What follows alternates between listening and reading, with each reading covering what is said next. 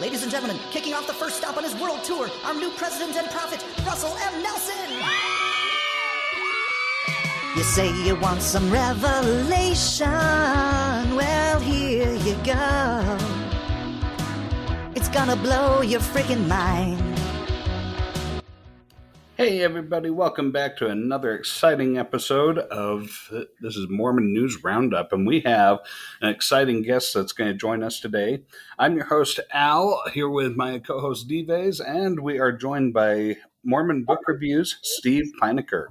So we are really excited about this week's episode. He's going to join us to help us analyze the premiere of Netflix's new FLDS miniseries, Keep Sweet, Pray and Obey, and dissect why Utah leads the nation in falling church attendance. We're going to reflect on Dustin Lance Black's uncensored motivations for making Under the Banner of Heaven, and we're going to also uncover what Elder David A. Bednar really thinks about the media. So let's get this show going. Go ahead, Dives, and what's going on with you this week? Hey, great to be here. I would like to welcome Stephen Pynakker onto the program. Stephen, welcome to the Mormon News Roundup. Thanks for having me, guys. It's great to be here. Wonderful. You do your own podcast and show. What's the name of it? It's called Mormon Book Reviews, which was primarily started last year as a YouTube channel. We've now branched off into a podcast format, so we are available on all the major podcast formats as well. I never really did podcasts, but a lot of people said, I need the audio version. So I'm like, okay, so we did that, and that's getting a lot of downloads with that too. So that's growing as well.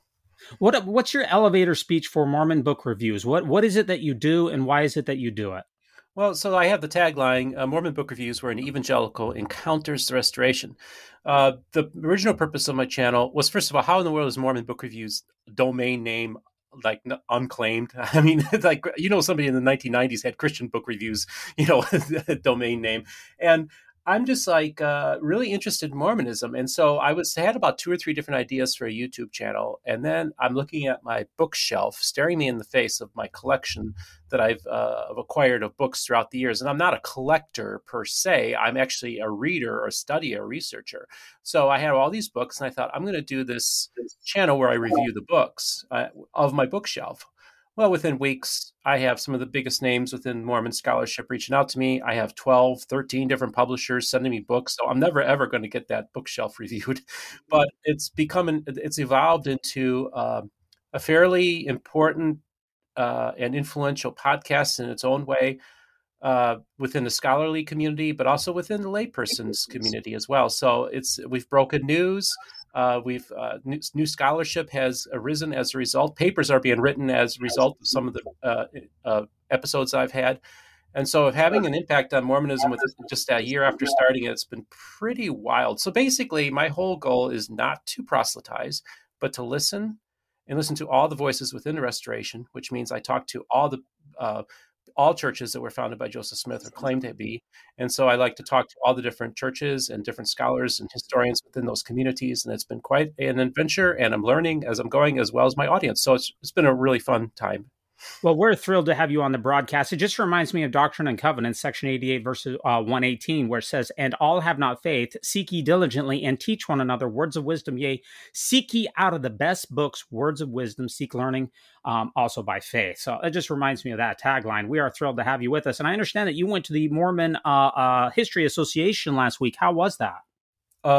It was really good. Now, last year, Rick Bennett of Gospel Tangents went to me and said, you got to get out to MHA. And I wasn't planning on doing it. So last year I went, and the first night I'm there, I introduced myself to Richard Bushman, and within 5 minutes, he agrees to come on my program. And that really opened up I introduced myself to a lot of scholars, but nobody knew who I was. And it was really cool. And they treated me so well. So this year I go, and it's so surreal because everybody knows who I am now. So like, I literally go to Mormon History Association. I go to introduce myself to a scholar, like, oh, they're so-and-so. And they're like, oh yeah, I know who you are. I listen to your program. I watch you. I know what you're up to. So they've at least heard of me, or they actually are regular listeners of my program, so I told Rick, I said, I feel like I'm part of the tribe. Well, this year, the Mormon History Association took place in Logan, Utah.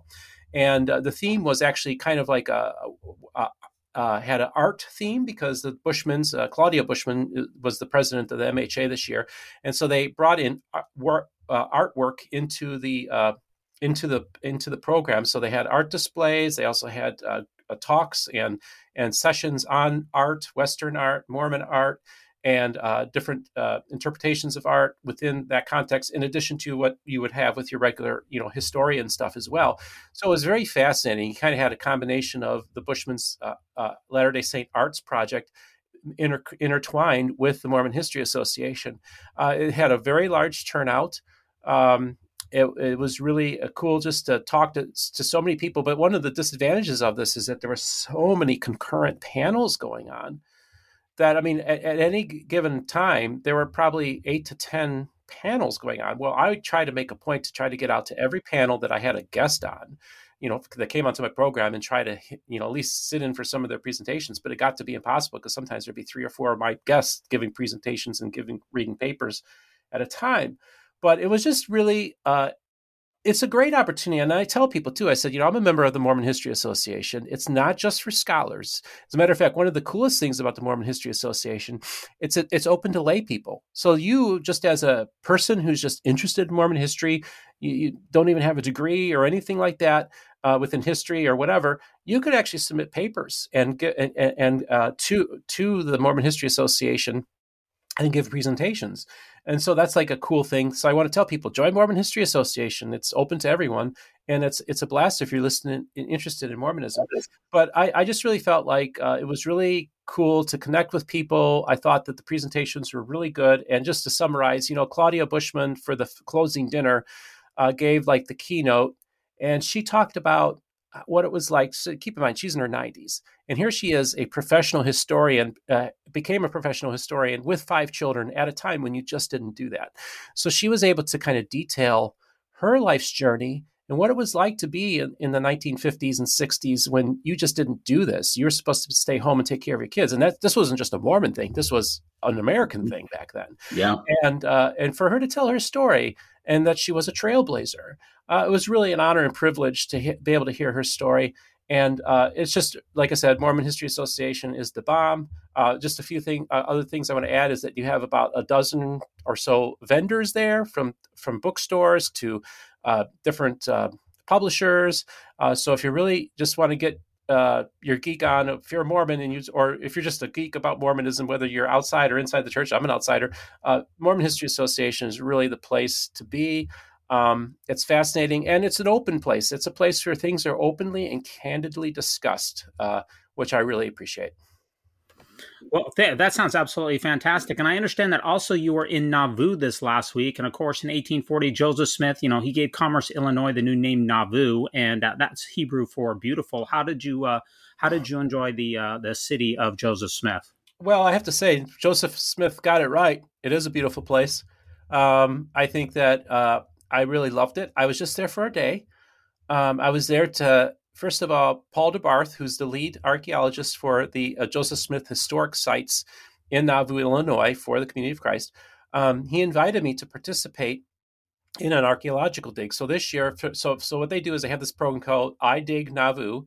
And for a full month, they do archaeological expeditions where they go to sites, historic sites. Like basically what you have is a lot of places where there's no house, but there's a foundation. And in this case, what we did was we actually, they dug into the foundation of where the Times and Seasons was for a while. And it was also the home for Don Carlos Smith as well. And so this was the site in which the Times and Seasons was published, but it was also the site where the 1840 edition of the Book of Mormon was published. And one of the coolest things is we're literally excavating typeset from the printing press. Oh, for real? Well, yeah, that very well would have been used to do the Times of Seasons as well as the Book of Mormon. So it was really cool to just get there and interact with the people. There were kids there. Jeff McCullough, who's an evangelical Christian, who's also started a YouTube channel called Hello Saints. He was there. He drove up from St. Louis to participate, and his kids participated in the dig, and they had a really good time. And so basically through June 17th, so you actually still have a few days. If you're going to end up in Nauvoo over the course of the next few days, you could go and volunteer to do an expedition, even if you're just there for an hour or two, and they'll give you the tools, they'll tell you how to do things. And so if you ever wanted to participate in that, it's really, really awesome. And then later that day, we got a personal tour from Lachlan McKay, who is an apostle in the community of Christ, as well as the chief historian for the church. And he's a direct descendant of Joseph Smith. And he had keys in hand, and he took me and Rick Bennett of Gospel Tangents, on a personal tour of individual properties that the church owns. Some of them were not even open to the public. And so it was just really cool to experience Nauvoo that way. And of course, I went up to the temple, and it's quite a beautiful sight to be there. And there were thousands of people there. It was really hopping. And so it was just cool to interact with LDS folk and engage the history. Nauvoo was the epicenter. It was everything that Mormonism could have been at one time. It was a hopeful place. Joseph was building Zion, and it had a lot of potential. And just to be there to share that experience as an outsider, and also be respectful that this is a holy place. This is if you will, the Jerusalem of Mormonism. And I really felt honored and privileged to be able to participate in all this. And it was an awesome trip that I took. Just two quick follow-up questions to that, Stephen. Thank you very much. Number one, did you uncover any white Lamanites during your archaeology? And did you find the city of Zarahemla? Well, unfortunately, I did look across the Mississippi River, and I was thinking, okay, Wayne May is probably over there looking for Zarahemla. I didn't make my way over to the Iowa side to get there. I would hope to one day get out to, I know Wayne. Wayne knows who I am. I'm pretty plugged in with the Heartlander movement. And it'd be interesting to, so no white Lamanites. I did, it's too bad. Somebody did tell me that they believe that one of the Heartlanders told me, and he's a friend of mine, he says he believes that Joseph Smith is buried in a Nephite cemetery or a Nephite burial ground. So that's significant to them because, of course, they believe that the Hopewell culture is the Nephites, and Hopewell culture stuff is there. So they kind of say that it's appropriate that Joseph would be buried amongst the Nephites. It's very interesting because the Book of Mormon basically claims that most, if not all, of the Nephites, minus just a few people, were all wiped out. Minus Moroni and the three Nephites, the Book of Mormon doesn't give much of wiggle room for as far as remnants are concerned. But we don't have enough time to get into that today. But that is very interesting stuff. Thanks for bringing us up to date on that. I do have something I'd like to follow up with last week, and that was the Washington, D.C. Temple Open House set an attendance record. So last Saturday, which was the day of our podcast, the Washington, D.C., which is the day that I went through last week, set a record with 14,193 visitors through an open house of a temple in one day. And that has never been done before. That many people, that has never been done. So that's a lot of folks coming through. And the Washington, D.C. temple is somewhere north of 250,000 people. That's a lot of people going through a temple, let me tell you. And let me inform you, Al and Stephen, that immediately following my temple attendance last week, I came down with COVID.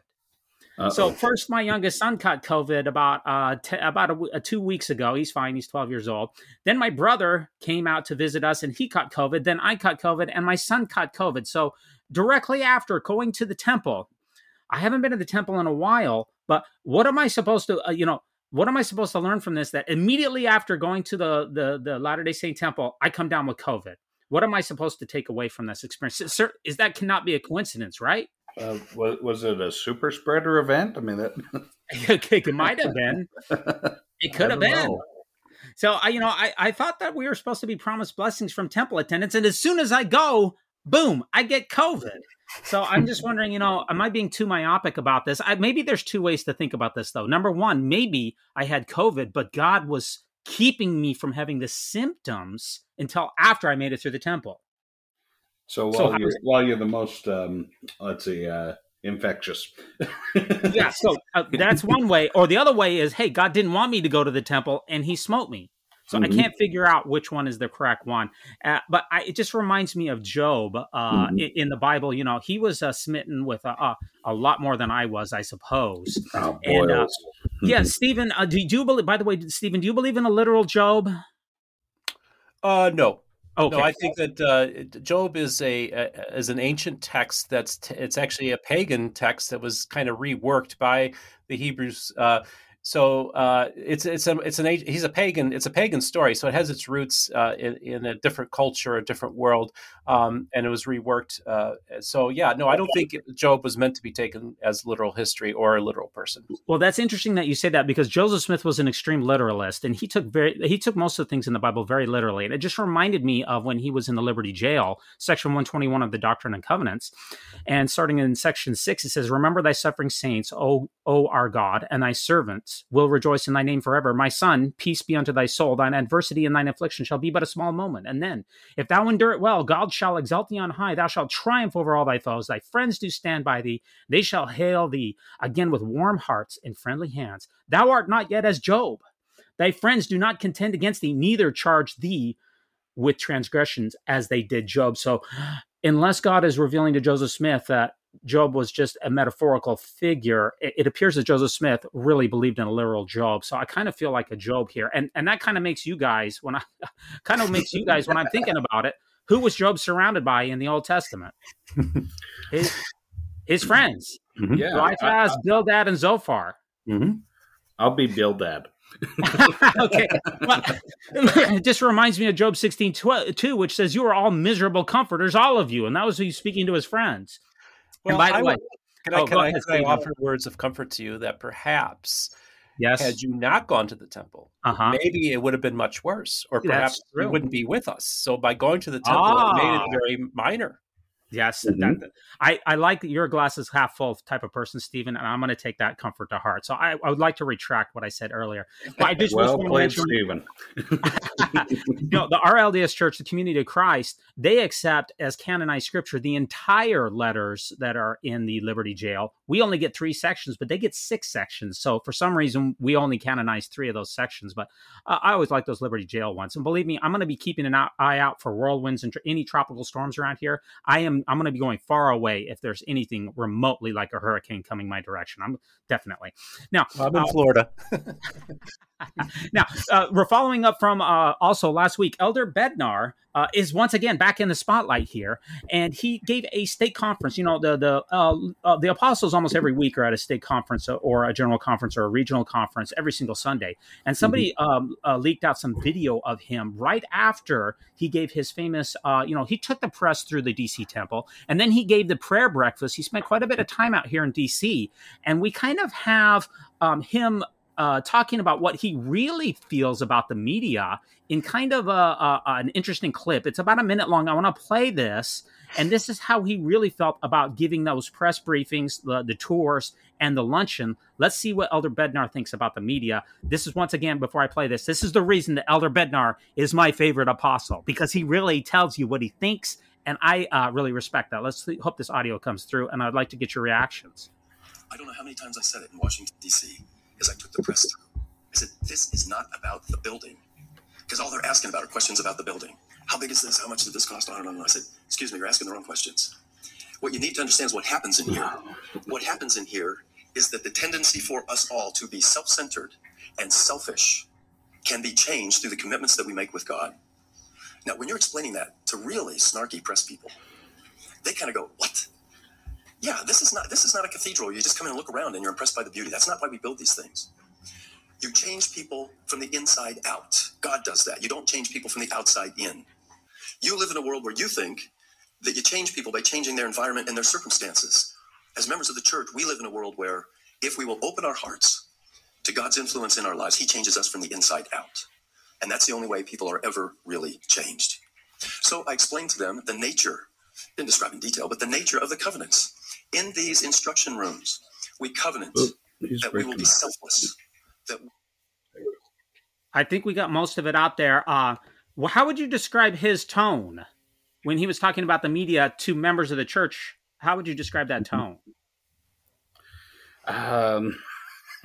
Snarky members of the media. The old snarky media. Is it the media that's being snarky? Getting a tour of a building, asking how much it costs, asking about the building that they're touring, and he's like, "This isn't about the building." Well, it's kind of odd to give an open house that is specifically about a building, right? An open house is about a building, and then they ask about the building, but that you're not supposed to ask about the building. Yeah. Well, I thought that's what the open house was for. I thought so too. Now, they ask how much the DC temple costs, and apparently that is a snarky question. You're not supposed to ask that. And he refuses to answer, but we can give the answer thanks to the widow's mite. So the Washington, D.C. temple is a 763,000 square foot temple. Costs about $1,100 per square foot. Don't forget that it was in renovations for 4 years. We'll say that it was $500,000 in renovations per 4 years. If you multiply all that together, we will give the media the answer that building is worth a little bit more than $200 million. And you ever notice that with Elder Bednar, that people usually don't ask him the right questions? It is very hard to ask Elder Bednar the right questions. That's what I've noticed. Yeah. Is this because he has the questions that should be asked already, like, predetermined in his mind? I don't know. Let me tell you, I've never heard somebody ask him a question and he goes, "You asked me the right question today." It always seems to be the wrong question. It's hard to ask this guy the right question. That's all I can say. And I didn't realize that there was such a thing as a right or a wrong question. I thought they were just questions. Well, wasn't there a general authority back in the 80s who basically said, if you're asked a question, but you don't answer the question that they're giving you, you give the answer to the question they should have asked you. That's kind of a strategy that they employ. Yeah, I didn't think that was a general authority. I thought that was like Bill Clinton politics. No, this was. I really do. Let's see. This was a BYU religion professor. I remember he was there at my time at BYU, and he said that. Can't remember his name off the top of my head, but yeah, it's on YouTube. Where he says, "Yeah, you don't answer the question that they ask. You answer the question they should have asked." Right. Now, it just reminds me real quick that Jesus, he went to the temple many, many times in the scripture. I mean, one of the very first things in the Gospel of Luke is right after he was born, he went to the temple with Anna and Simeon, right? And then there's also in, I believe it's the Gospel of Luke, where he returns to the temple when he's 12 years old. And remember, Mary and Jesus, quote, now, this is according to the Joseph Smith translation here, Stephen, found him in the temple, quote, sitting in the midst of the doctors, and they were hearing him and asking him questions, end quote. So that's a big difference in the biblical version of it, right? Yeah. Yeah. So I'm trying to imagine this young Jesus who was in the temple with all these doctors and lawyers who are asking him questions. I'm trying to imagine him saying, "You know what, guys? You're asking the wrong question." Or when his parents finally found him saying, "Hey, Mom and Dad, good to see you. Can you believe these doctors? They're so snarky." That's just what I'm trying to imagine here. So, okay, that's all the follow-ups from last week. This is why I like David Bednar. Nobody likes him except for as much as I do. I love David Bednar. He's my favorite. Any other follow-ups from last week? I don't think so. I think we're set to move forward. Wonderful. Now, our first article here is that the church is claiming that through the Deseret News, Al, that gun shootings are on the rise because of deadbeat dads. Yeah, there's been a little bit of gun violence that's elevated in recent past, should we say. So from the Deseret News, they did an article where Senator Mike Lee from Utah, he's really trying to point out the fact that, well, it doesn't necessarily have to be because of guns that we have an increase in violence. What we're seeing is there's an increase in violence in the media, violence in pornography. There's, the breakdown of the societal breakdown of the family, where you don't have the traditional nuclear mother, one father, and their, all of their children is a nuclear family unit. And so he's saying, well, it's not even about that. He's saying, which I find to be funny that he's going that route too. He's saying that this is about the influence that fathers have in their kids' lives, so that dads need to be more actively involved in their children's lives. And then that will, according to him, he says that's what's needed in order to curb the rise in gun shootings, the mass shootings. Yeah, so the article cites a 2019 meta-study from researchers in Amsterdam that said, quote, growing up in single-parent families is associated with an elevated risk of involvement in crime by adolescents, end quotes. So that seems to bolster the claim that, gun shooting is associated with deadbeat dads. Is that accurate, or what do you think, Stephen? Is deadbeat dads the reasons for this rise in gun violence? I think there's the thing is that there's just so many different factors that go into it. I do think that easy access to guns obviously is a factor but there is some truth. I mean, there is truth to the fact that young men who do not have fathers in their lives tend to be have these issues happen where does lead to higher levels of criminality and these kind of things. Now, whether it's directly related to school shootings per se, it's hard to say. I mean, there's so many complex things going on here. I think one of the most difficult things I have about this whole thing, whenever we have these mass shootings, is that each camp just goes and brings out the same things all the time. There's very little attempt to actually have a conversation with each other. And so everybody just goes into their camp. Well, the problem is that, violence and on TV and fatherless homes and stuff like that, which could be a factor, right? But it also could be the fact that an 18-year-old kid turns 18 and he can have get access to weapons very easily is something that, I'm not like, I mean, I'm more libertarian in my perspective, so I'm not like a big like government kind of person, but I do think like some common sense things. I mean, you do have to take a driver's test to drive a car. I do think that you could have some common sense things set up to do it. So yeah, again, that's Mike Lee. He's trying to just take one thing, shoehorn it, and say that's the problem. And I think that both sides do that, and I think it's a detriment to the whole conversation. Yeah, he's coming from a stance that his opinion is as valid as anybody's, and he's coming from this stance because there really hasn't been any approved like money to fund research into why there's mass shootings. They have no research to get the data, so he's just throwing his theory out there, and his theory is as good as anybody's at this point because there's no actual data to go from. So the article says from Philip Cohen, professor of sociology at the University of Maryland, quote, conservatives who talk about family structure, fatherlessness, or mental health after mass shootings are simply not serious. No serious policy analyst considers these actionable causes of America's unique problem of mass shootings, end quote. So some studies seem to show, if you have fatherless in a home, yes, it does lead to increased violence. But other experts are saying that's just a big red herring. Yeah. So it's really, we do need to get some studies out there, and we do have approval now since 2020 to do some research on this. But there's several holes in Senator Mike Lee's theory, and that's that when you look at how many kids come from broken homes in this country, not every kid's out there shooting up the school. Okay. And that's a lot of kids that come from broken homes. Furthermore, on the other side of the spectrum, let's look at the kids who are shooting up the schools. The ones that pretty well started off in 1999 was my senior year of high school. I remember Columbine High School very well. Those kids, they came from homes that were intact. One of their fathers was highly educated, highly,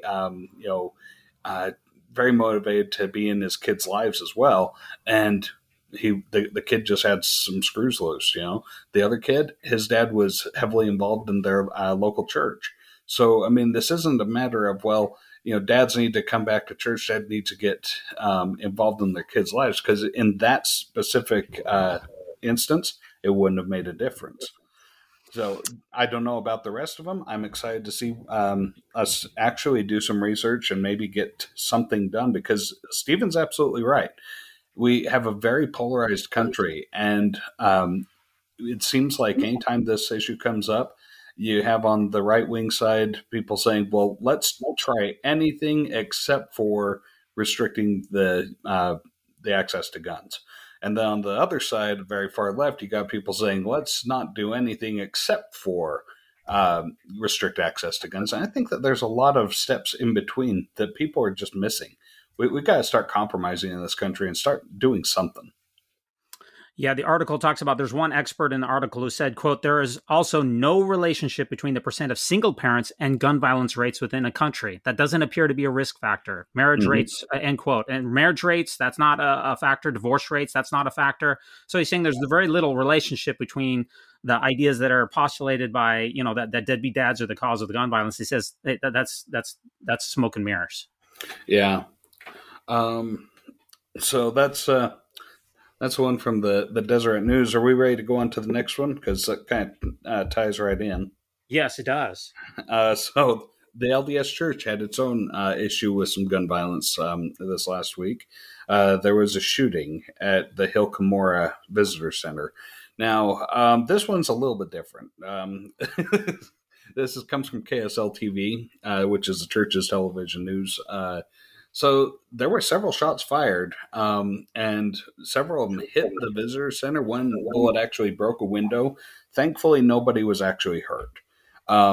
But it's hard to cry persecution on this one, because when the police got there and did the investigation into it, they found that there was a nearby farm where there was a kid that was out with some guns doing some target practice, and just wasn't really practicing the kind of safety that gun owners should have, and he wasn't paying attention to what was behind his targets. And so it wasn't nefarious. He did get cited for handling his firearms in an unsafe manner, and the police came. They took several of the guns, maybe even all of his guns. But so that got taken care of. But thankfully, no one was hurt during this. That's the most important thing. Is no one was hurt during this, so we're very thankful that no one was hurt. Absolutely. But it shows that gun violence is creeping towards the steps of even sacred sites like like Palmyra and the Hill Cumorah. Yeah, for sure. Oh, go ahead, Stephen. I was going to say, have you guys been out to Hill Cumorah? I have not myself. No. Yeah, it's what's so fascinating. Well, actually, next year's Mormon History Association is going to be in Rochester, New York, so I'm definitely going to get out to Cumorah next year.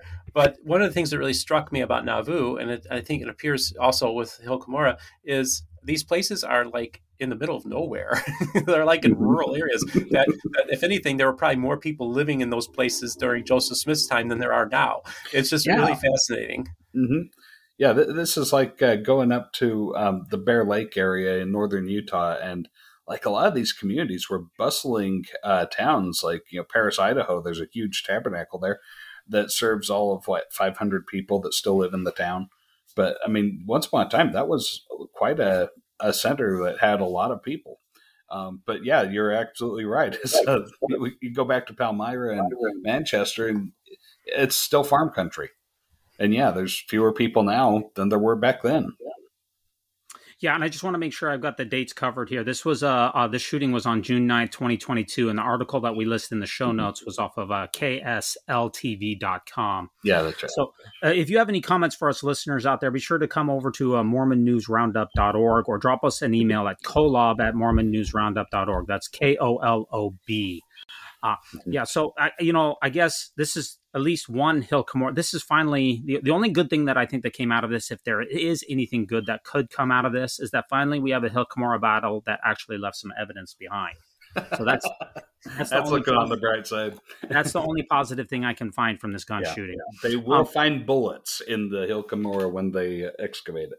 Yes. Now, our next article, speaking of going from the sublime to the ridiculous, was published on KUTV on Thursday, June 9th, 2022. And this is Lehigh Chocolate Shop apologizes for racist Twinkies.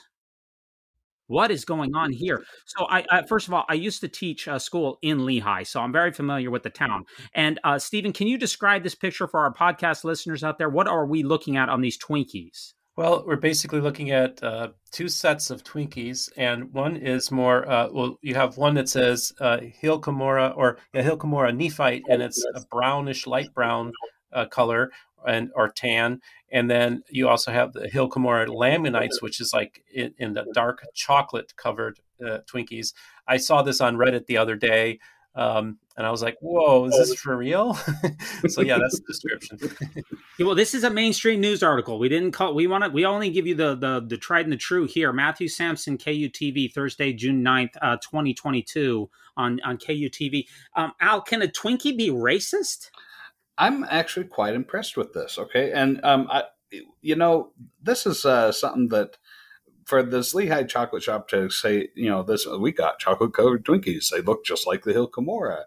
I mean, it's kind of clever. Sure. Can a Twinkie be racist?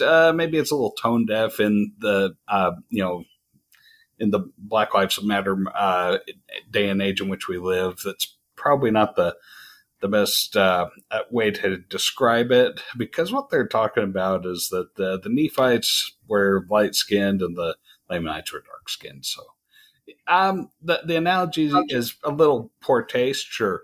But, I mean, really, considering it, I think it's pretty accurate because we got Nephites that came from the Middle East. So it's not like they were, Scandinavian or, light-skinned. These guys were brown-skinned people. They came over to the Americas, and then when they divided into the Lamanites, the curse of black skin was put on them. And so you had light Nephites and dark Lamanites. But it's not a really bad comparison for those who believe in the Book of Mormon, but still it's a little bit it's racially insensitive, should we say. Okay, would this be more, or would this be worse? Would it be more racist if the white Nephite Twinkies were white and the Lamanite Twinkies were red? Would that make it better or worse?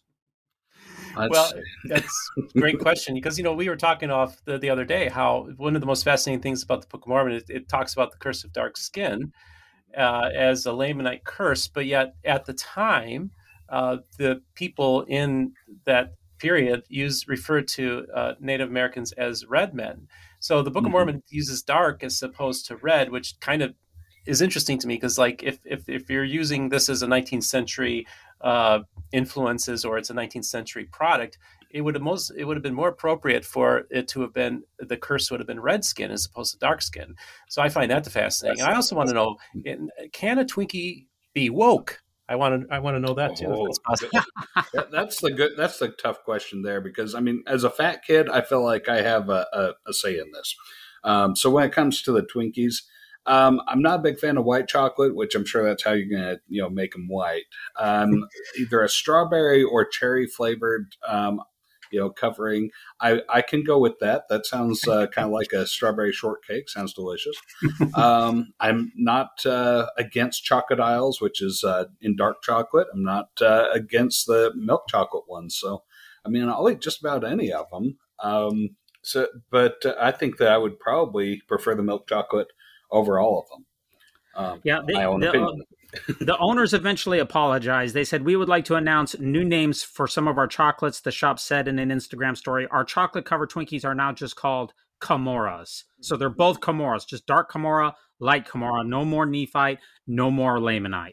And really, I think it's quite a clever thing. I mean, when you look at the shape of the Hill Camora, it looks like a Twinkie. I mean, I think this was rather clever, personally. Well, actually, was this good for the shop? Because this literally got news coverage across the country. Was this a good decision by this shop to have racist Twinkies? Because their profile has been extremely elevated. Probably. I mean, like I said, the concept of chocolate-covered Twinkies, the Chocodile, it's been around with Hostess for a long time. So this was rather clever, and it worked out really well for them. Well, Stephen, what you said about a red man in the Book of Mormon, what is interesting about the Book of Mormon is it's very, very devoid of any coloring really whatsoever. There's not greens. There's not, when they're describing landscapes, there's not greens. There's not blues. When you search there's no purples. When you search the Book of Mormon, silver and gold. Yeah, it's very devoid of any coloring scheme whatsoever. Now, remember, the Nephites were described in 2 Nephi chapter 5 as, in the original Book of Mormon, white and delightsome. Later, that was changed to pure and delightsome. Now, I believe that change was in 1981, but I wouldn't swear to it. And the Lamanites were cursed with a dark skin. So you had white and dark. So it is a bit vague. But yeah, there's not a lot of color in the Book of Mormon. It's not very vibrant. Good catch. I never even thought about that. Interesting. Yeah. So anyway, needless to say, I guess that probably should avoid naming people after these individuals. Anyway, doesn't seem like a very good practice, and probably best to be on the safe side on these things. Yeah, but still, I think to call them Camoras is rather clever.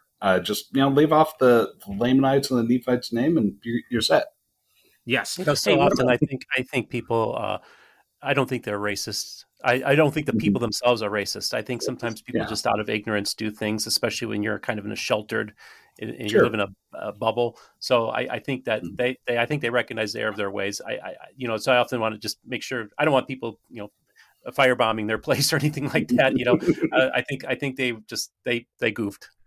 Yeah, for sure. Yeah, well, there's interesting is that there, according to the Book of Mormon, there's virtually no Nephites left, almost none, despite what you said earlier, Steve. It really doesn't leave a lot of. They were basically wiped out at the Battle of the Hill Cumorah, and also the Lamanites. I know Spencer Kimball said at one time that there was 160 million Lamanites, but that number has been shrunk down extremely small. So the number of surviving Nephites and Lamanites, if someone were to try to sue this restaurant, you'd need to find a Nephite or a Lamanite, and believe me, that is a tall, tall order. That's right. You cannot be offended by proxy. All right. What about our next article, Al? All right. This one, I honestly, I'm amongst a couple of academics here, and I myself being the dunce cap kid in the corner, I feel a little underqualified to go with this one. This one's a study on coffee from the acpjournals.org. The Annals of Internal Medicine Association of they're studying the association of sugar sweetened and artificially sweetened and unsweetened coffee consumption with all cause and cause specific mortality. So the question that they're asking is coffee contributing to all cause deaths, which is natural, and cause specific deaths, which is a disease that would, or a disease or cancer cause death, if that makes sense, if I'm speaking it correctly. So they started off with 171,616 participants. This was a big study. The mean age of the study was 55.6 years. So this was also an older group. They did a follow-up that on these people between 2009 and 2018.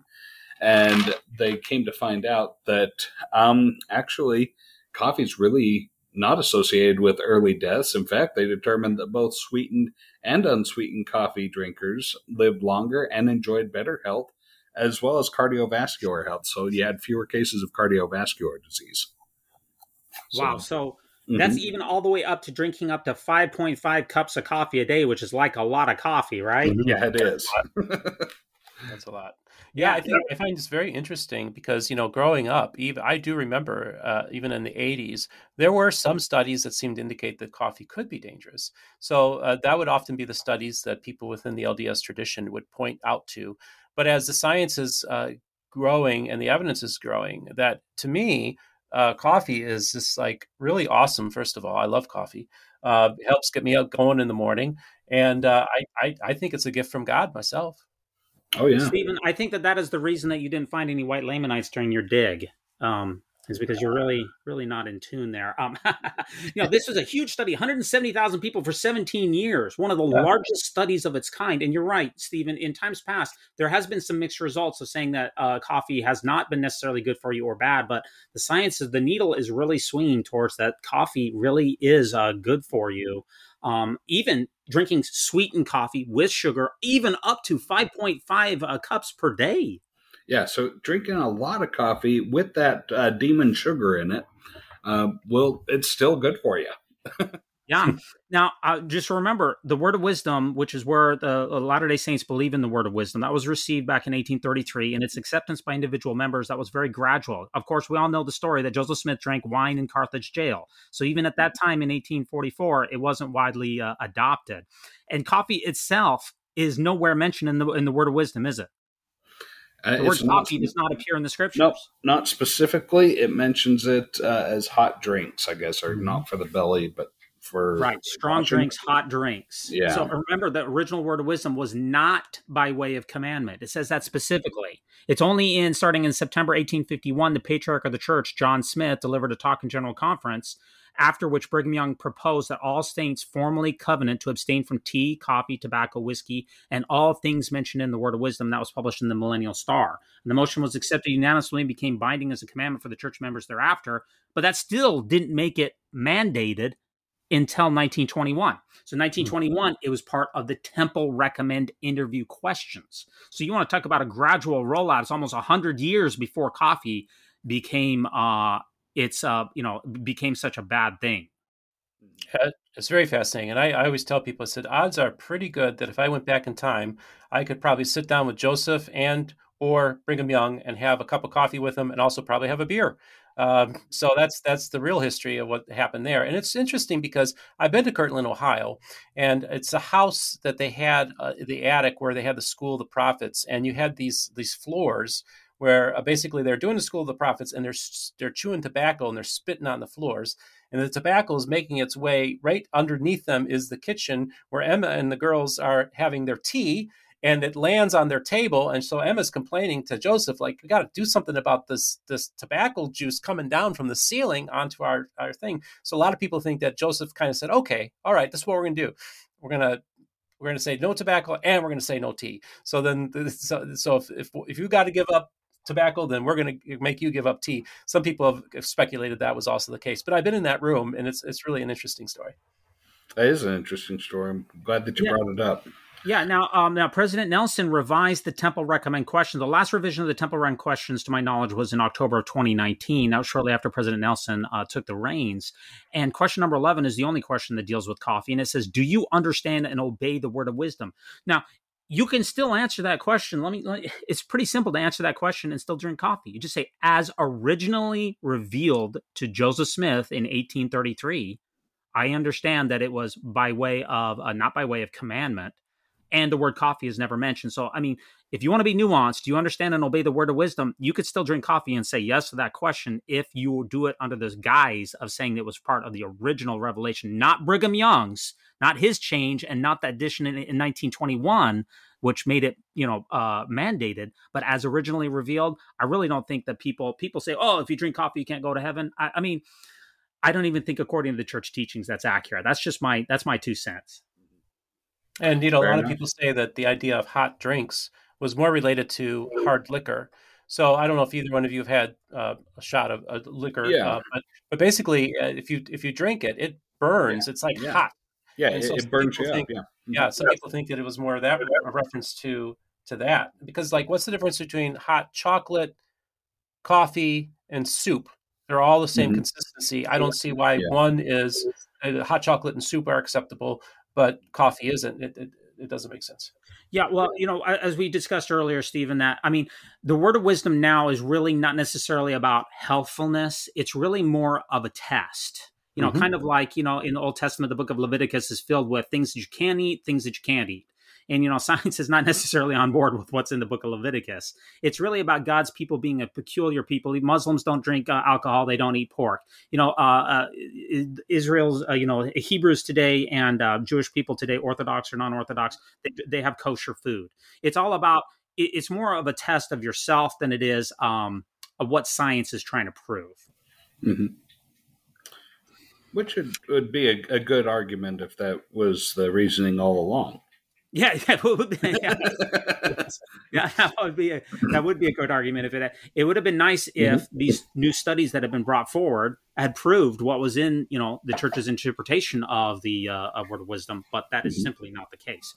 I think that's it on the coffee. Al, can you take us to the next article? Yeah, the last thing I wanted to say about that was I was actually most surprised by that article in that they had that many people, because this was in Great Britain where they did the study. I'm surprised they had that many Brits that actually drink coffee. I thought they were a tea drinking people, but okay.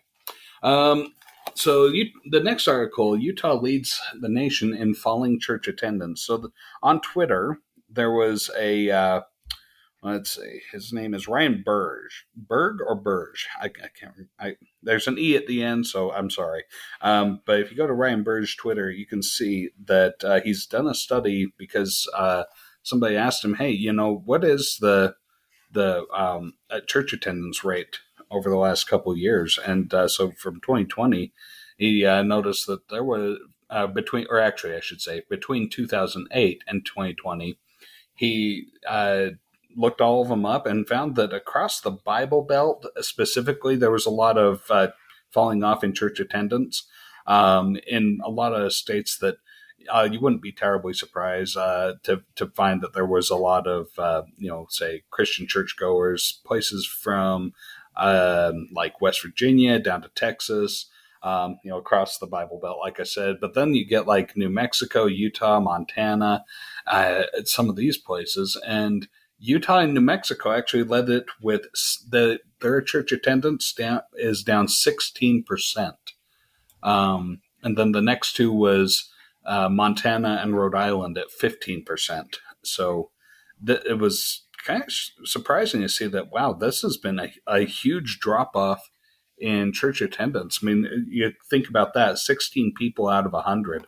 You have what should we say, 200 people per ward that attend. And so that means that in 2007, you had 200 people. In 2020, you have 170. It's dropped off by 30. It's kind of crazy to have Of that course, big of that's a drop across all off. congregations, not just Latter-day Saint congregations, but since No, it's all congregations, sure. Yeah. Since the Church of Jesus Christ of Latter-day Saints is the dominant congregation or dominant faith in Utah, why do you think Stephen, why do you think Utah is leading the nation in dropping church attendance? What could the reason for that be? Well, I think going to church, especially in Utah and in out there, is part of the culture. Like, for instance, within the evangelical world, you're encouraged to go to church every Sunday, but it's not like a big deal if you don't go especially now. It's become more and more lax in that regard. Plus, these mega churches are so big, they won't even notice if you weren't there. But I think that it's just culturally entwined. And I do think that when you have the disruption of COVID and people then no longer regularly attending a Sunday service, I think it just kind of caused people to develop new habits, and it broke them out of their old way of doing things. And I think that, church attendance is very important in Utah. And then once it was kind of taken away from them, I think people realized that maybe it wasn't for them anymore. They didn't really need it, and they didn't really miss it. And they decided that they're just going to not go anymore. And we'll see, like, what does this look like 5 years from now? Now, again, this is also part of the current trend. There is church attendance is going down across the board. I think all churches definitely were affected by the disruption of COVID. And I also think that there's a certain percentage of people who don't like the reaction that people had to like, one of the things that really bothered me was you would have these mandatory shutdowns of churches all across the board. Everybody was shut down for a while there, and these churches refused to close their doors, or they were just very adamant that this was their right, which in one sense it is true. It is part of the First Amendment, but they were kind of obnoxious in it. And I think you have a certain percentage of people that saw like some of the craziness come out, and they're like, I don't know if I want to go to church with these people. I think this whole crazy world that we're living in kind of exposed a lot of things that made people feel uncomfortable. Yeah, I think also the fact that I think the Latter-day Saint church attendance is very, very strong. And I think it's taken longer for the downturn that has affected Christianity and religion in general to catch up to Utah. And that's why the number is higher now. Whereas I think, if you looked even 10 years ago, I think you would have seen those numbers dropping across the nation a little more. So I think actually it's a testament to the sturdiness of the Mormon faith, because it's taken longer for these losses to get to the Beehive State. Mm-hmm. Yeah, that sounds accurate. Yeah. So, who knows what's going to happen in the future, but I thought that was interesting that it would be leading the nation in that. And remember, Elder Bednar spoke. They asked him in the press club last month about why church attendance was dropping. And you might recall his response. He said that people are not finding answers to their questions. That's why he thought that church attendance was dropping, is people weren't finding the right answers.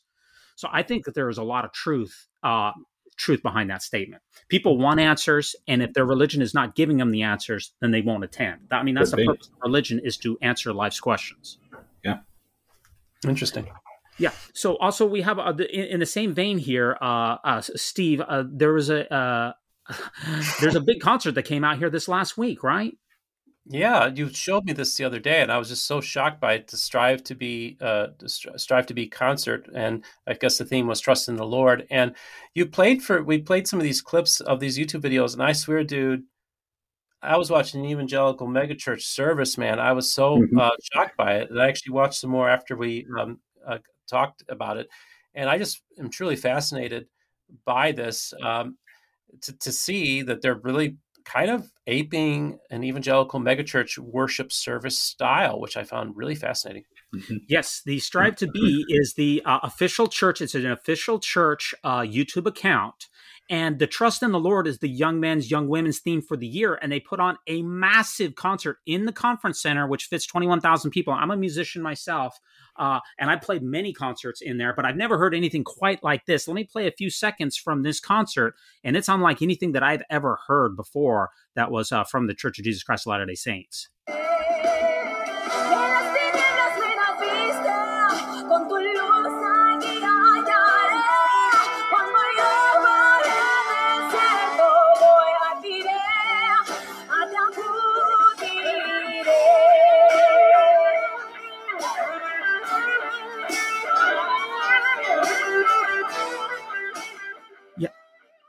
So you're hearing some major jam and rock and roll solos in this. Electric guitar solo, man. I never would have thought I would have heard that in that context. That's pretty wild. Yeah, I mean, there's certain instruments that are actually banned in LDS chapels. You can't have a drum set. You can't have an electric guitar. You can't even play. You can't even play a saxophone. But in the conference center, they're letting it all loose. This really looks like a mega church, Christian mega church type of situation. Yeah, Sure, pretty how wild. does that feel? Yeah. So are they trying to reach out to the Generation Z? Generation Z does not want the stale, come ye saints played at, at 60 beats per minute on a piano with a bunch of old people singing. That really doesn't do it for them. Well, Are they trying to appeal to that Generation Z? Well, when that Generation Z's great grandparents were walking across the plains with nothing to do all day, Come Ye Saints was a big hit.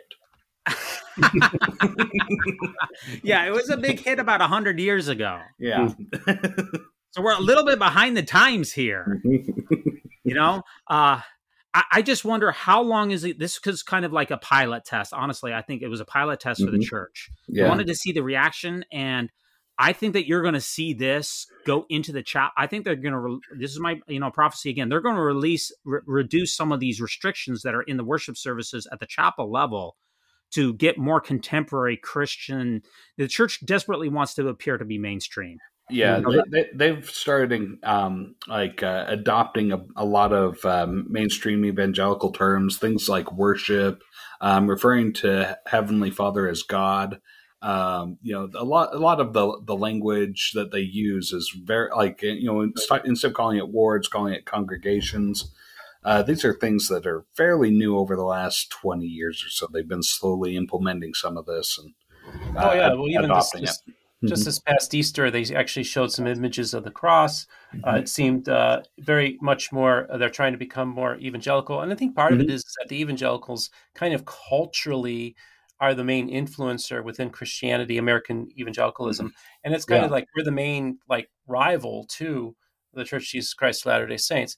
So I can see some aping going on there, which I find very fascinating. Now, when I was on Mormon Stories, I actually kind of gave a list of things that would improve the church, the recommendations I would make to help improve the church, which was, as an outsider, is an audacious thing. But one of them was, make the word of wisdom voluntary. But the other one was allow more freedom in worship.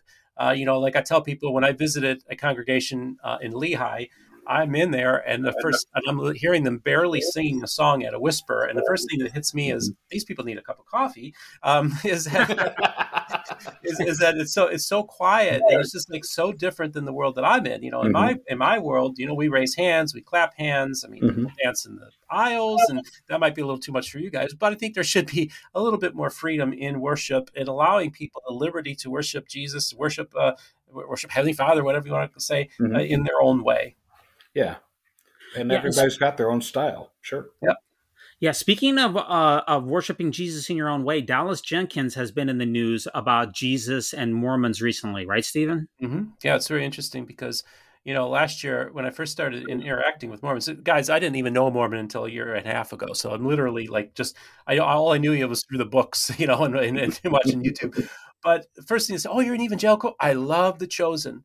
The Chosen is huge in the evangelical world, but it seems like in some sense it's even bigger in the LDS world, which I find truly fascinating, because Dallas Jenkins actually comes from an area just outside Chicago, not too far from where I grew up in.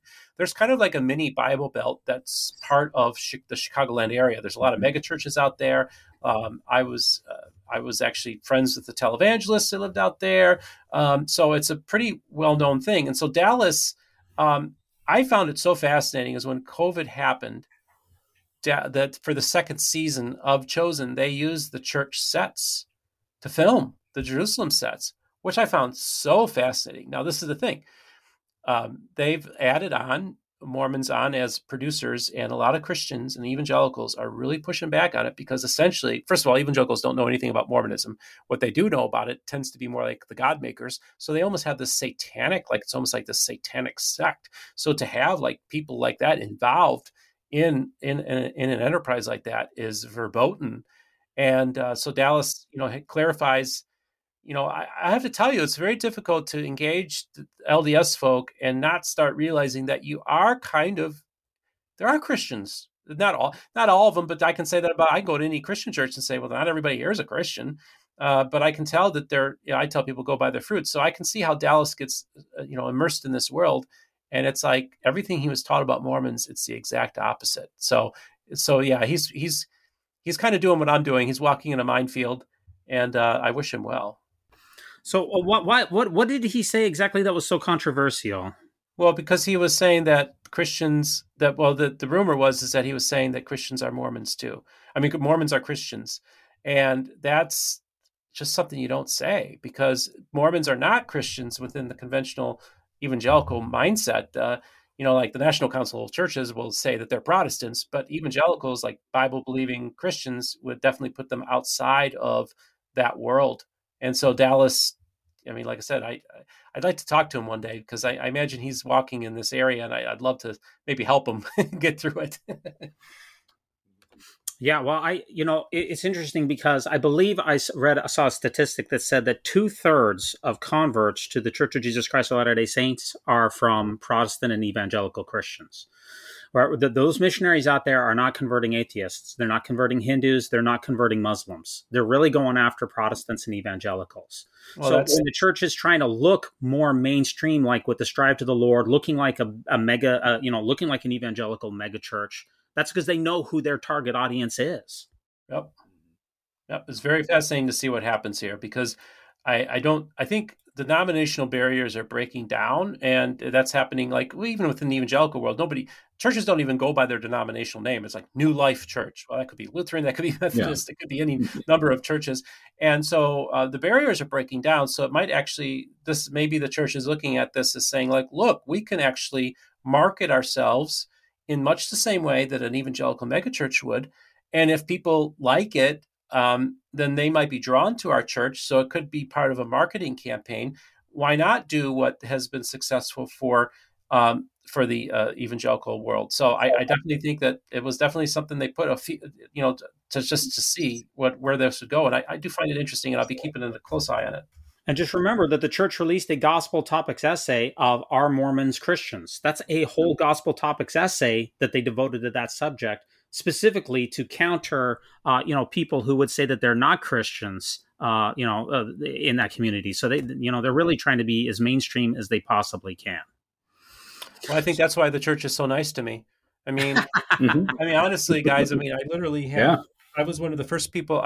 So the latest edition of the Joseph Smith Papers Project comes out. It's the manuscript of the Book of Mormon photographs, high resolution photographs. The book weighs 9 pounds, costs about $100, and they overnighted it to me. I was like the first person in the country. I probably got it before some general authorities got it, and so it's just pretty wild that the church recognizes that I'm not an enemy and I'm not there to bash. And they've been more than happy to provide me BYU professors.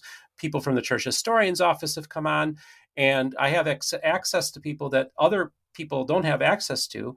Robin Jensen of the Joseph Smith Papers Project came on. He was the editor of this. So I feel like I'm witnessing it firsthand, that the church is definitely reaching out to me in their own way, and they are being friendly, and I have to give them props. And thanks for sending me that book. It was really awesome.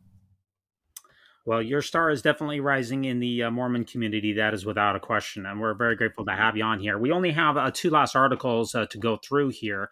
And one is a wrap up of Under the Banner of Heaven. Now, Dustin Lance Black, I think he gets very candid in this interview. He didn't give any, to my knowledge, any actual interviews, video interviews during the entire 7-week run of Under the Banner of Heaven. But as soon as it wrapped up, he did.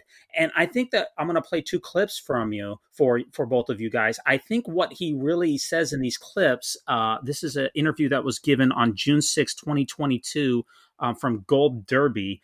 You're going to see some of his motivations for doing Under the Banner of Heaven. Now, Al and I both speculated, and a lot of people have speculated, why did he do Under the Banner of Heaven? What is his purpose? What is his motivation? I think you're going to gain a lot from hearing these two clips as to why he put it together. So let me play this first clip. It's about 20 seconds long. Hopefully this thing sounds pretty good. And those questions about why my mother was treated differently, why the church did not intervene when violence entered our home, why they seemed to place the blame at her feet. Those questions ate away at me because I wasn't allowed to ask them. And that in Mormonism, you were supposed to doubt your doubts, put those questions on a shelf. And I was obedient. I did that. So in this clip, he talks about how one of his motivations was based off of his mother, how his mother was treated. And he's going to come back to that time and time again during this interview. And I really think that that is the reason that he chose the Lafferty story, is because it was how Brenda was treated. And I know I'm psychoanalyzing here, but Brenda for Dustin Lance Black is a type of his mother, someone who is abused in Mormonism, and he wants to tell his mother's story through Brenda's eyes. That's at least what I get from it. Sure, Wow. that would fit. Yeah, that's very interesting. Yeah. Huh. Yeah, and you're going to see in this full interview, I'm going to play another clip for you that he doesn't. Well, first of all, is Dustin Lance right? Before I play the second clip, he says that you're supposed to doubt your doubts. Where's he getting that from? And put your questions on a shelf. Is that a thing in Mormonism? Oh yeah, this came across the pulpit in General Conference. I believe it was Elder Uchtdorf told everybody to doubt your doubts before you doubt your faith. Yeah, and putting the questions on a shelf, you see that through the series with Andrew Garfield quite a bit. He was told by the general authority who's portrayed in there that you're supposed to put those questions on the shelf. Now, in this entire article, in the entire interview, he never mentions what I thought was going to be one of his motivations, and that was LGBTQ, because Dustin Lance Black is gay. But he doesn't mention that as a motivation whatsoever. And if you think about Under the Banner of Heaven, it doesn't touch anything LGBTQ at all. No, there's, let's see, a kiss between Sam Worthington and the... well, that's true. Yeah, that's true. But that's about as far as they go. Yeah, that is about as far as they would go. Let me just say one other thing here, and that's let me play this other clip here about Dustin Lance Black, and we're going to leave it at that. We'll leave it in the show notes if you want to watch the entire article, watch the entire interview. But it really gives you a good clue. He doesn't leave anything on the table. He lets you know exactly what his reason was for making this series. Let me cue this up here and play this for you. And here we go. Comfortable with anybody on the outside discussing the faith, frankly, anyone on the inside discussing the faith publicly. But I feel like it's time we have to do that. I mean, this is an American-born faith that is among the most misogynist faiths on the planet Earth today. And I'm sorry to say that, because I have family I love who are still in the faith. But it's time for them to take a close look at that and to ask why they are still to this day encouraging families and children to pray to a misogynist God who would treat women the way women are treated in certainly the fundamentalist Mormon faith, but also in the mainstream Mormon faith. Women are not treated equally or as equally capable. So they're not going to like it, and there is pushback, and there will be criticism, but I'm here for it. Bring it. So, I mean, basically, he goes back to this time and time again, that it's the misogyny in the church that is the reason that he put together Under the Banner of Heaven. And he still says, yes, it's in the fundamentalist church, but he says it's still alive in the church today, and that's the reason that he made Under the Banner of Heaven. Any reaction to that? Is he right? I think it's very fascinating because, I had Lindsay Hansen Park on my after show a couple weeks ago, and she talked about, we had this conversation. So I've had Rebecca Biblioteca from the Good Book Club as my co-host, and I thought it was really important to have female voices on the program because they see, look, I'm a white dude, man, and I sometimes just don't see it. And I have certain advantages by being a white male in American society in general, Yeah. and so you don't notice these things. So I think it's really cool what Dustin was doing. Was he wanted to kind of tell? First of all, he's telling his story, right? Because he makes up a character that was reflective of him, and then he uses Brenda as an example of his mother. So if anything, he's telling I think Dustin was trying to find a way to tell his story, also be critical of the church in how he feels that it is misogynistic and that it's very highly patriarchal. He hammers those themes constantly.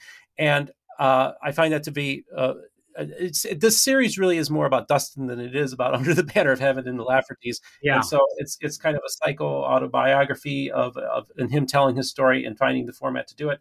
I don't know if it really, I'm kind of iffy on the series overall. I think they kind of blew it in some areas, but either way, I'm glad to hear, like, when Lindsay came on, she kind of clarified things to give a better understanding. She was a paid consultant to the series, gave me a better understanding and insight of the motivations of Dustin. And also, she being a feminist, it also was able to open my eyes in such a way that perhaps I didn't see it. And again, hearing what Dustin has to say, it seems to kind of wrap all that up in a nice bow. Yeah, and maybe that's the reason that he inserted Brenda with the BYU professor. You remember back in episode 1 where he locks her into the broadcasting thing, and he's really creepy. He's really trying to show every aspect of being a woman in the church who's in a misogynist structure. And I think if you go back and watch the series with that kind of a lens, with that understanding, I think the series makes a lot more sense if you understand his motivations. I think what's so interesting is that he uses Brenda as a way to give voice. So here she is. She kind of like confronts this professor and kind of puts him in his place in a very unique way that doesn't happen that frequently, especially in that era. But then as she's, spoiler alert, folks, if you haven't seen it, as she's about to die, Dustin makes a point for her to have the final word and talk to both the Lafferty brothers and tell them, and she's able to give a speech saying, you would, I don't know if that's what really happened, but I think he's kind of using that as a means of letting her voice be heard, and she kind of has the final say before she passes. Yeah, and he said, remember, that there was violence that was done to his mother that was not addressed or not dealt with. He doesn't exactly go into details, but maybe he's bringing that forward. He's projecting it onto Brenda, and that's kind of, I know I'm psychoanalyzing, but that's kind of like his mother's words that he could have had her say. Yeah. That's just my feeling about it. We also got from Andrew Garfield. We got his a nice from Vanity Fair on Hollywood. In Hollywood, these are in our show notes. It said, this is his quote too, and I want to bring up this quote because it shows his motivations as well. And let me share this quote with you. Quote, I had to feel like I was Mormon, study what it was to be a Mormon, and I got to try to fall in love with that religion. And there was a lot to fall in love with and a lot to like with any organized religion. What I found quite beautiful was a true sense of community, a family that feels inclusive to white people and supportive to white people and men particularly. And I am all those things. I visited Salt Lake City, Utah, and I spoke to lots of incredible people, ex-Mormons, police officer Mormons, cops who used to be Mormons, who had crises of faith. Those were the people I felt like I had to represent, the ex-Mormons, end quote. And so Andrew Garfield is really saying that he was trying to represent the ex-Mormon point of view. And I think that is why a lot of ex-Mormons feel like the show really speaks to them, is because he wasn't really trying to represent Mormons. He said specifically he was trying to represent ex-Mormons. Yeah, that fits for sure. What was interesting is when I was talking to Lindsay, she knows one of the cops who consulted the show. Now he remains nameless. He is an ex-Mormon, and he had a similar crisis of faith as a police officer. So actually, Andrew Garfield was kind of basing his character off of a real police officer who had a crisis of faith as a police officer. And just so this police officer, his wife doesn't even know that he's out, mentally out of the church. And so, if anything, he was giving voice to a real person. So even though it's a fictional character, he did consult with an actual cop who's kind of telling his story as well. Yeah, for sure. And I think that comes through.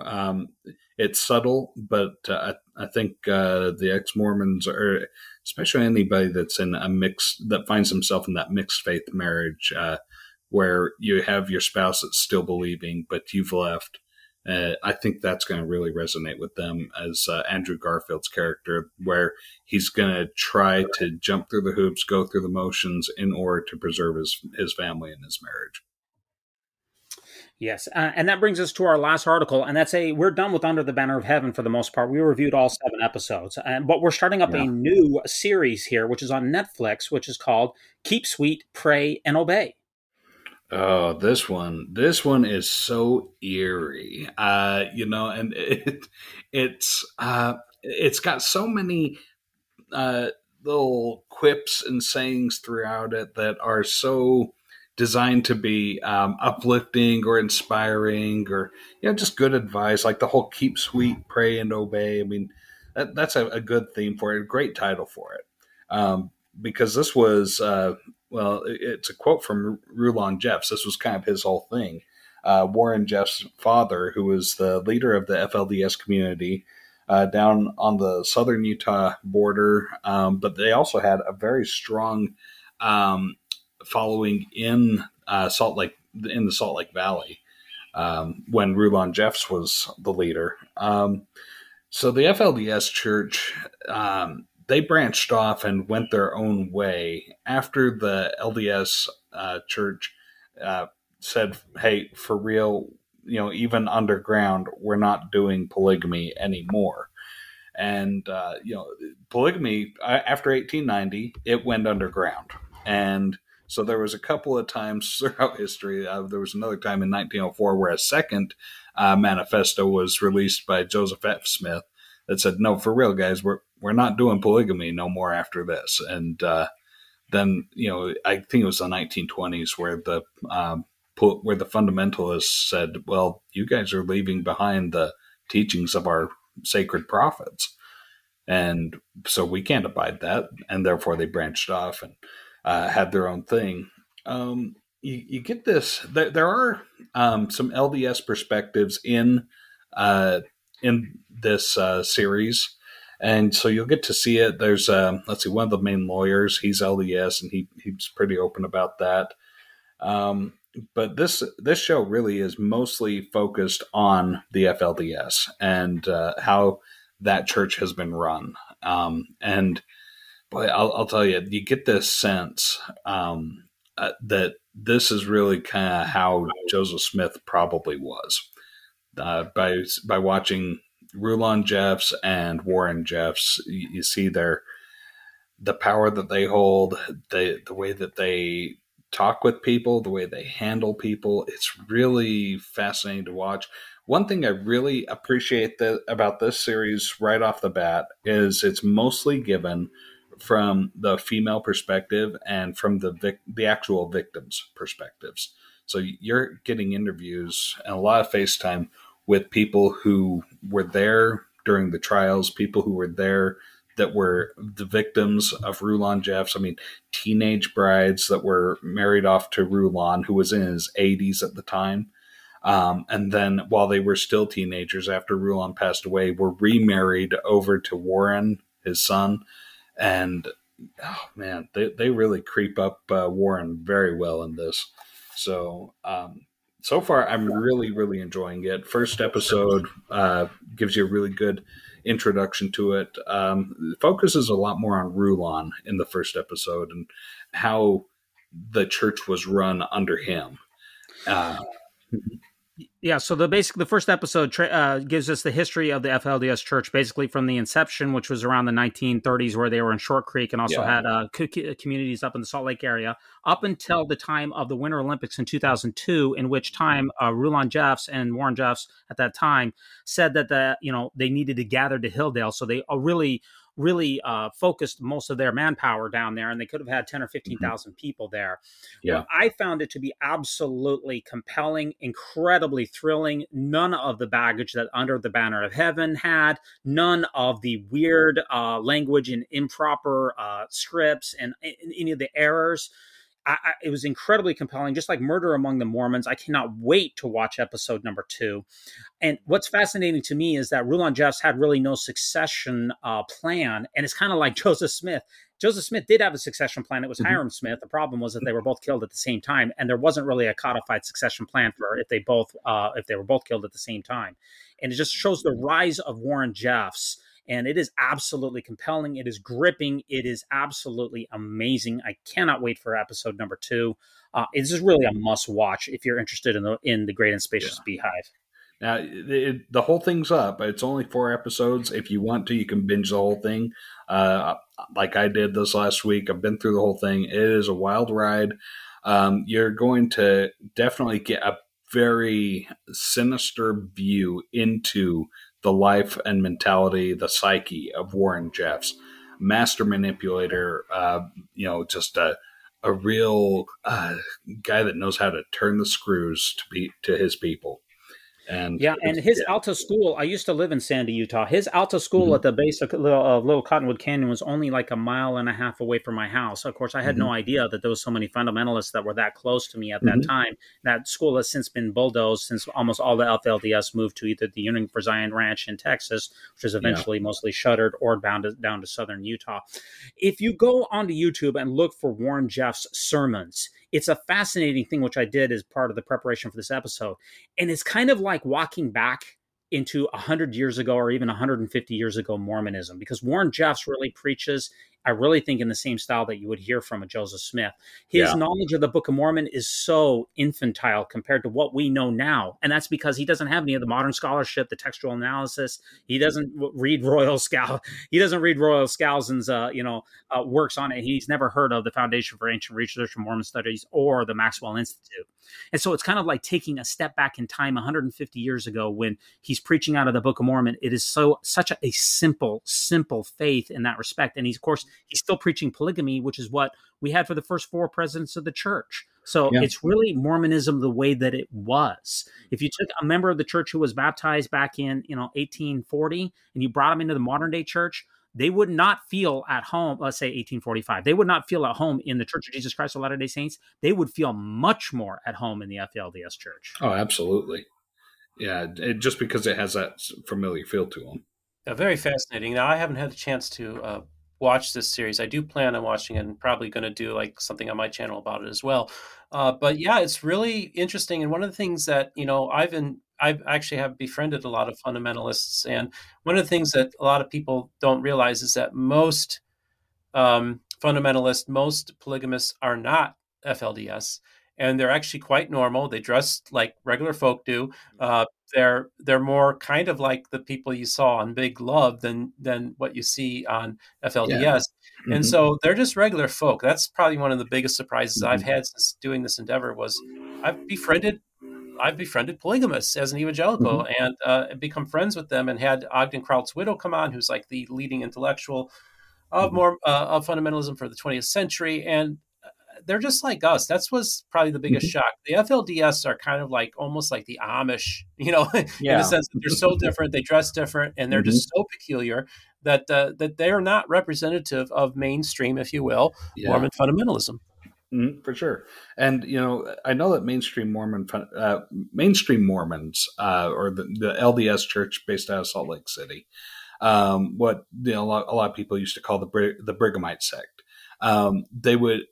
they keep playing the same notes about this. Oh, we have nothing to do with them. They're not Mormons. They're not like us. And I think this is one of the reasons why the church is trying to go away from the moniker Mormon, is they don't want to be associated with them. But I mean, really, I think it was in one of our earliest episodes, we said, when it comes to defining what a Mormon is, I define it as anybody who follows the teachings of Joseph Smith or believes in that Joseph Smith was a prophet. And so I think that's the best, most simple way to define it. And by that definition, all of these different sects, they're all Mormons. But there are tons of polygamous sects, different offshoots from different churches all throughout history. I mean, this is quite the family tree. And the main LDS church in Brigham City, or not Brigham City, in the Brigham Young's established in Salt Lake City, that church really treats the FLDS like the druggy cousin that, he went off the deep end. Yeah, we have the same last name, but yeah, we're nothing alike. And so it really has that feel to it that, oh, don't associate us with that. We don't practice polygamy, haven't practiced polygamy since 1890. And, it's still striking to me that, like, just if you go into anybody's house, you'll see pictures of their family members, and maybe even going back to their grandparents, even great grandparents, you might have pictures. Well, if you go into the FLDS churches, you're going to see the pictures of the prophets on the wall, and like up until say Wilford Woodruff, it's all the same prophets. So, I mean, in fact, I think it even goes beyond that to maybe as far as Heber J. Grant, but it's interesting.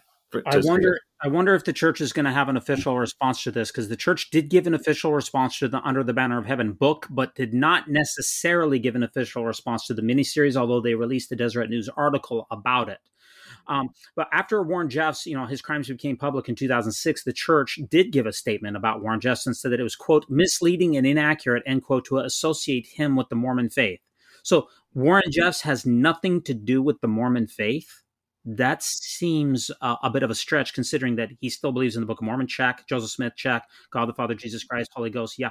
Sharing 90% plus of beliefs has nothing to do with the Mormon faith. It seems like a bit of a stretch to me. Yeah. And we also had in 1998, LDS Church President Gordon B. Hinckley said, polygamy, quote, I wish to state categorically that this church has nothing whatsoever to do with those practicing polygamy.